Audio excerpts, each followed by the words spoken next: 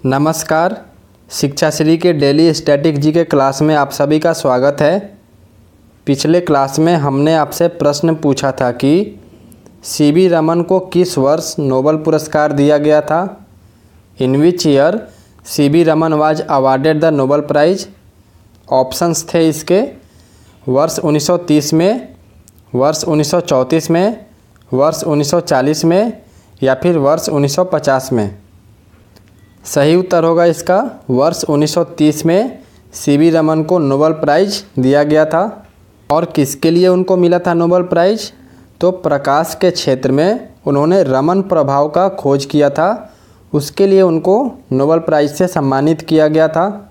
और सीवी रमन पहले भारतीय थे जिन्हें विज्ञान के क्षेत्र में नोबेल पुरस्कार से सम्मानित किया गया था। इनका जन्म तमिलनाडु में हुआ था और इन्होंने प्रकाश प्रकीर्णन यानी कि लाइट स्कैटरिंग के क्षेत्र में बहुत ज़्यादा योगदान दिया था।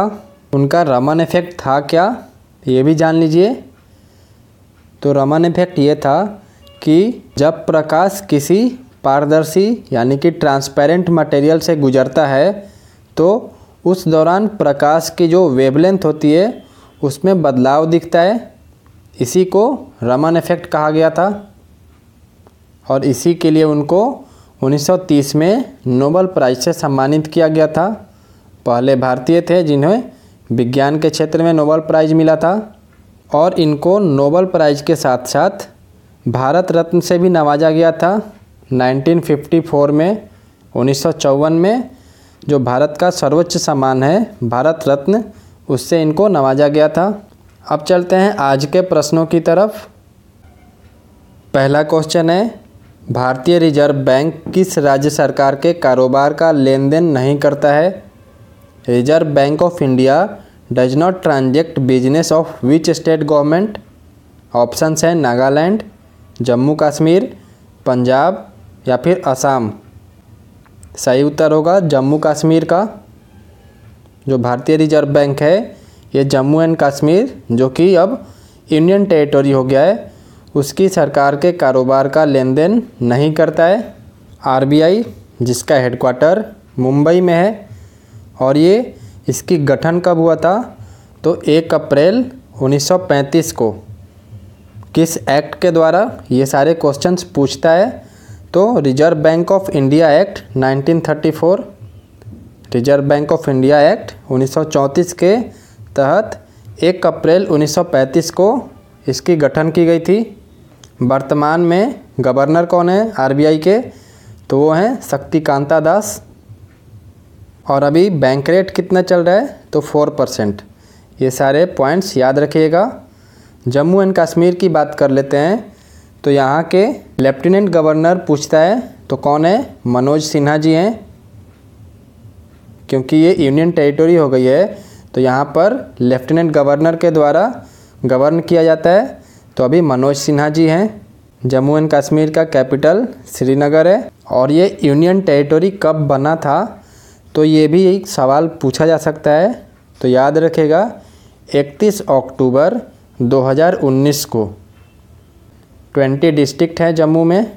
ये सारे कुछ पॉइंट्स थे जो कि रिजर्व बैंक और जम्मू एंड कश्मीर से रिलेटेड थे, जो कि आपको एग्ज़ाम्स में देखे जा सकते हैं, जो कि आपको एग्ज़ाम्स में देखने को मिल सकते हैं। तो आप लोग धड़ाधड़ आंसर कर देंगे वहाँ पर। अगला क्वेश्चन है, भारत की संविधान सभा का अध्यक्ष कौन थे? Who was the president of the constituent assembly of India? Options है doctor BR Ambedkar, doctor Rajendra Prasad, DBN Roy. यहाँ पर इंग्लिश में एरर हो गया है, रॉय। और लास्ट ऑप्शन है पंडित जवाहरलाल नेहरू। सही उत्तर होगा इसका डॉक्टर राजेंद्र प्रसाद। ये भारत की संविधान सभा का अध्यक्ष थे और संविधान सभा को संविधान के बनाने के उद्देश्य से गठन की गई थी। 9 दिसंबर 1946 को संविधान सभा ने अपनी पहली बैठक की थी। और सबसे पहले एक और क्वेश्चन आता है कि सबसे पहले टेम्पररी अध्यक्ष चुना गया था किसको? तो डॉक्टर सच्चिदानंद सिन्हा को। उसके बाद 11 दिसंबर 1946 को डॉक्टर राजेंद्र प्रसाद ये अध्यक्ष बन गए थे। तो टेम्पररी तो सच्चिदानंद सिन्हा। भारत का संविधान जो है वो सर्वोच्च विधान है जो कि संविधान सभा द्वारा 26 नवंबर 1949 को तैयार कर लिया गया था और लागू कब किया गया था? 26 जनवरी 1950 से ये लागू हो गया था। हर वर्ष 26 नवंबर को संविधान दिवस मनाया जाता है जो कि अभी हाल फिलहाल में ही निकला है, जबकि 26 जनवरी का दिन भारत में गणतंत्र दिवस के रूप में मनाया जाता है। ये सारे पॉइंट्स आपको पूछे जा सकते हैं कि संविधान दिवस कब मनाया जाता है, तो 26 नवंबर को, और गणतंत्र दिवस सबको पता ही होगा। और कुछ फैक्ट्स जैसे कि भीमराव अंबेडकर थे, जो डॉक्टर भीमराव अंबेडकर, उनको भारतीय संविधान का प्रधान वास्तुकार या फिर निर्माता कहा जाता है। और जो भारत का संविधान है ये विश्व के किसी भी गणतांत्रिक, ध्यान से सुनिएगा, किसी भी गणतांत्रिक देश का सबसे लंबा लिखित संविधान है, रिटेन कॉन्स्टिट्यूशन है। ये पूरे दुनिया का सबसे लंबा रिटेन कॉन्स्टिट्यूशन है हमारा देश का संविधान। थोड़ा और नीचे आते हैं, कुछ और फैक्ट्स हैं। भारतीय संविधान में लिखने वाली सभा में सदस्य कितने थे? तो 299 सदस्य थे, जिनके अध्यक्ष डॉक्टर राजेंद्र प्रसाद थे। ये सारे फैक्ट्स जो हम बता रहे हैं अभी संविधान से रिलेटेड, ये आपसे पूछे जा सकते हैं क्वेश्चन के रूप में, तो आप लोग आराम से इसको कर पाएंगे।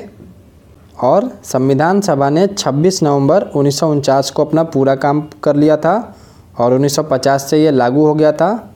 कितने साल लगे थे या फिर कितने दिन लगे थे संविधान को तैयार करने में?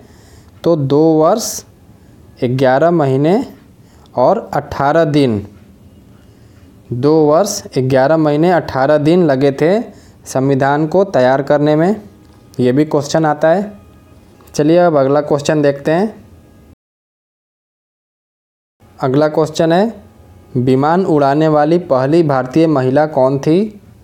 Who was the first Indian women to fly an aircraft? Options हैं सरला ठकराल, अवनी चतुर्वेदी, शिखा चतुर्वेदी या फिर गुंजन सक्सेना। सही उत्तर होगा सरला ठकराल। ये पहली भारतीय महिला थी जो कि विमान उड़ाई थी। इनका जन्म 1914 में हुआ था और इन्होंने 21 साल की उम्र में 1936 में, ध्यान से सुनिए, 21 साल की उम्र में 1936 में एविएशन पायलट लाइसेंस हासिल किया था और जिप्सी मौत सोलो उड़ान भरी थी इन्होंने। नेक्स्ट क्वेश्चन है, किस शहर को भारत के स्कॉटलैंड के रूप में जाना जाता है? Which city is known as Scotland of India? Options हैं तिरुवनंतपुरम, चेन्नई, मुंबई या फिर कुर्ग। सही उत्तर होगा कुर्ग, जो कि कर्नाटक में है। इसको भारत के स्कॉटलैंड के रूप में जाना जाता है। कुर्ग में चारों ओर हरे भरे परिदृश्य और वृक्षारोपण आपको देखे जा सकते हैं। यह एक पहाड़ी और नियामक जिला है। आमतौर पर यहाँ पर इलायची, कर्नल, कॉफ़ी और कावेरी की भूमि के रूप में जाना जाता है। यहाँ पर सबसे ज़्यादा फेमस है कॉफ़ी ग्रो किया जाता है यहाँ पर कुर्ग में। कर्नाटक की कैपिटल क्या है? तो बेंगलुरु है। और वहाँ के गवर्नर कौन है? Vajubhai Vala. Chief minister BS Yediyurappa ji हैं। और कर्नाटक में कितने ज़िले हैं? तो 31 ज़िले हैं वहाँ पर।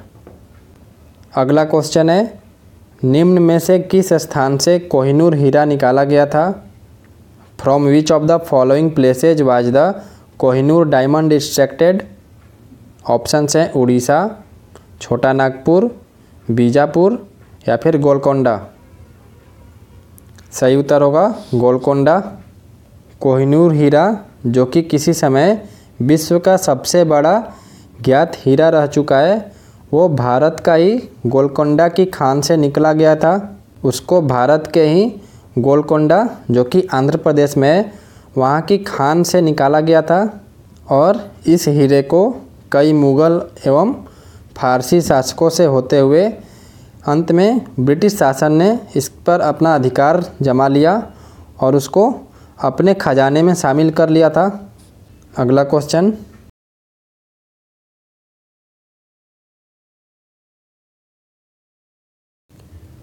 नालंदा विश्वविद्यालय किस वर्ष के दौरान बनाया गया था? During which year Nalanda university was created.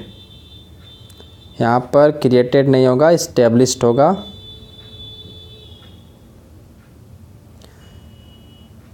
Nalanda विश्वविद्यालय जो कि बिहार के राजगीर में है। ऑप्शन है यहाँ पर मौर्य वंश, गुप्त वंश, कुषाण वंश या फिर पाल वंश। इसका सही उत्तर होगा गुप्ता डायनेस्टी के दौरान नालंदा विश्वविद्यालय का गठन किया गया था। गुप्त वंश के दौरान नालंदा विश्वविद्यालय को बनाया गया था। थोड़ा बहुत गुप्ता डायनेस्टी के बारे में जानते हैं कि जो गुप्ता साम्राज्य थे इनके दो महत्वपूर्ण राजा थे। पहले समुद्रगुप्त और दूसरे चंद्रगुप्त द्वितीय। ये सारे पॉइंट्स यहाँ से पूछे जा सकते हैं आपको क्वेश्चन के रूप में, तो ध्यान से सुनिएगा। समुद्रगुप्त और चंद्रगुप्त द्वितीय। और ये गुप्ता वंश कैसे आया था? तो शुंग वंश का जब पतन हुआ था उसके बाद सनातन संस्कृति की एकता को फिर से एकजुट करने के जो श्रेय है वो इन्हीं गुप्ता वंश के लोगों को जाता है, क्योंकि इन्हीं लोगों ने फिर से वो एकजुटता लाई थी। और गुप्ता डायनेस्टी की स्थापना 320 ईस्वी में की गई थी। चंद्रगुप्त प्रथम ने की थी। ये भी क्वेश्चन आता है कि किसने की थी गुप्ता डायनेस्टी की, तो चंद्रगुप्त फर्स्ट प्रथम ने। और ये 510 ईस्वी तक चला था। 320 ईस्वी से लेकर 510 ईस्वी तक इनका शासन चला था। इनके काल में कला, विज्ञान, धर्म और साहित्य का बहुत ज़्यादा विकास हुआ था।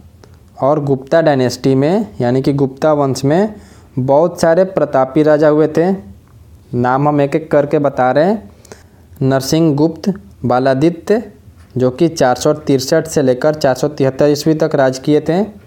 श्रीगुप्त घटोत्कच, चंद्रगुप्त प्रथम, समुद्रगुप्त, रामगुप्त, चंद्रगुप्त द्वितीय, ये सारे कुछ राजाओं के नाम हैं। और उनमें से एक जो नरसिंह गुप्त बालादित्य थे उनको छोड़कर जितने भी गुप्त वंशी राजा थे वो वैदिक धर्म वाली को अपनाए थे। लेकिन ये जो नरसिंह गुप्त बालादित्य थे ये बौद्ध धर्म को अपनाए थे। ये भी पूछता है क्वेश्चन कि नरसिंह गुप्त बालादित्य किस धर्म को अपनाए थे, तो बौद्ध धर्म को। नेक्स्ट क्वेश्चन है, निम्न में से कौन सी पर्वत श्रेणी भारत में स्थित है? Which of the following mountain ranges are located in India? Options हैं Arakan Yoma, Suleman, salt range या फिर पीर पांजल। सही उत्तर होगा इसका पीर पांजल। ये पर्वत श्रेणी भारत में स्थित है। किस राज्य से गुजरता है ये हिमाचल प्रदेश और जम्मू एंड कश्मीर राज्य से गुजरता है। और पाक अधिकृत कश्मीर से गुजरते हुए ये निकलता है। अगला क्वेश्चन है, भारतीय सेना का धर्म गार्जियन 2019 नामक सैन्य अभ्यास निम्न में से किस देश के साथ आयोजित किया गया है? Dharma Guardian 2019 is a military exercise of the Indian army with which of the following countries? Options में से आपको बताना है। ऑप्शंस हैं अमेरिका, रसिया, फ्रांस या फिर जापान। सही उत्तर होगा इसका जापान। जो धर्म रक्षक 2019 था ये जापान के साथ भारतीय सेना का एक सैन्य अभ्यास था। जितने भी सैन्य अभ्यास हैं ये सारे क्वेश्चंस यहाँ से पूछे जाते हैं।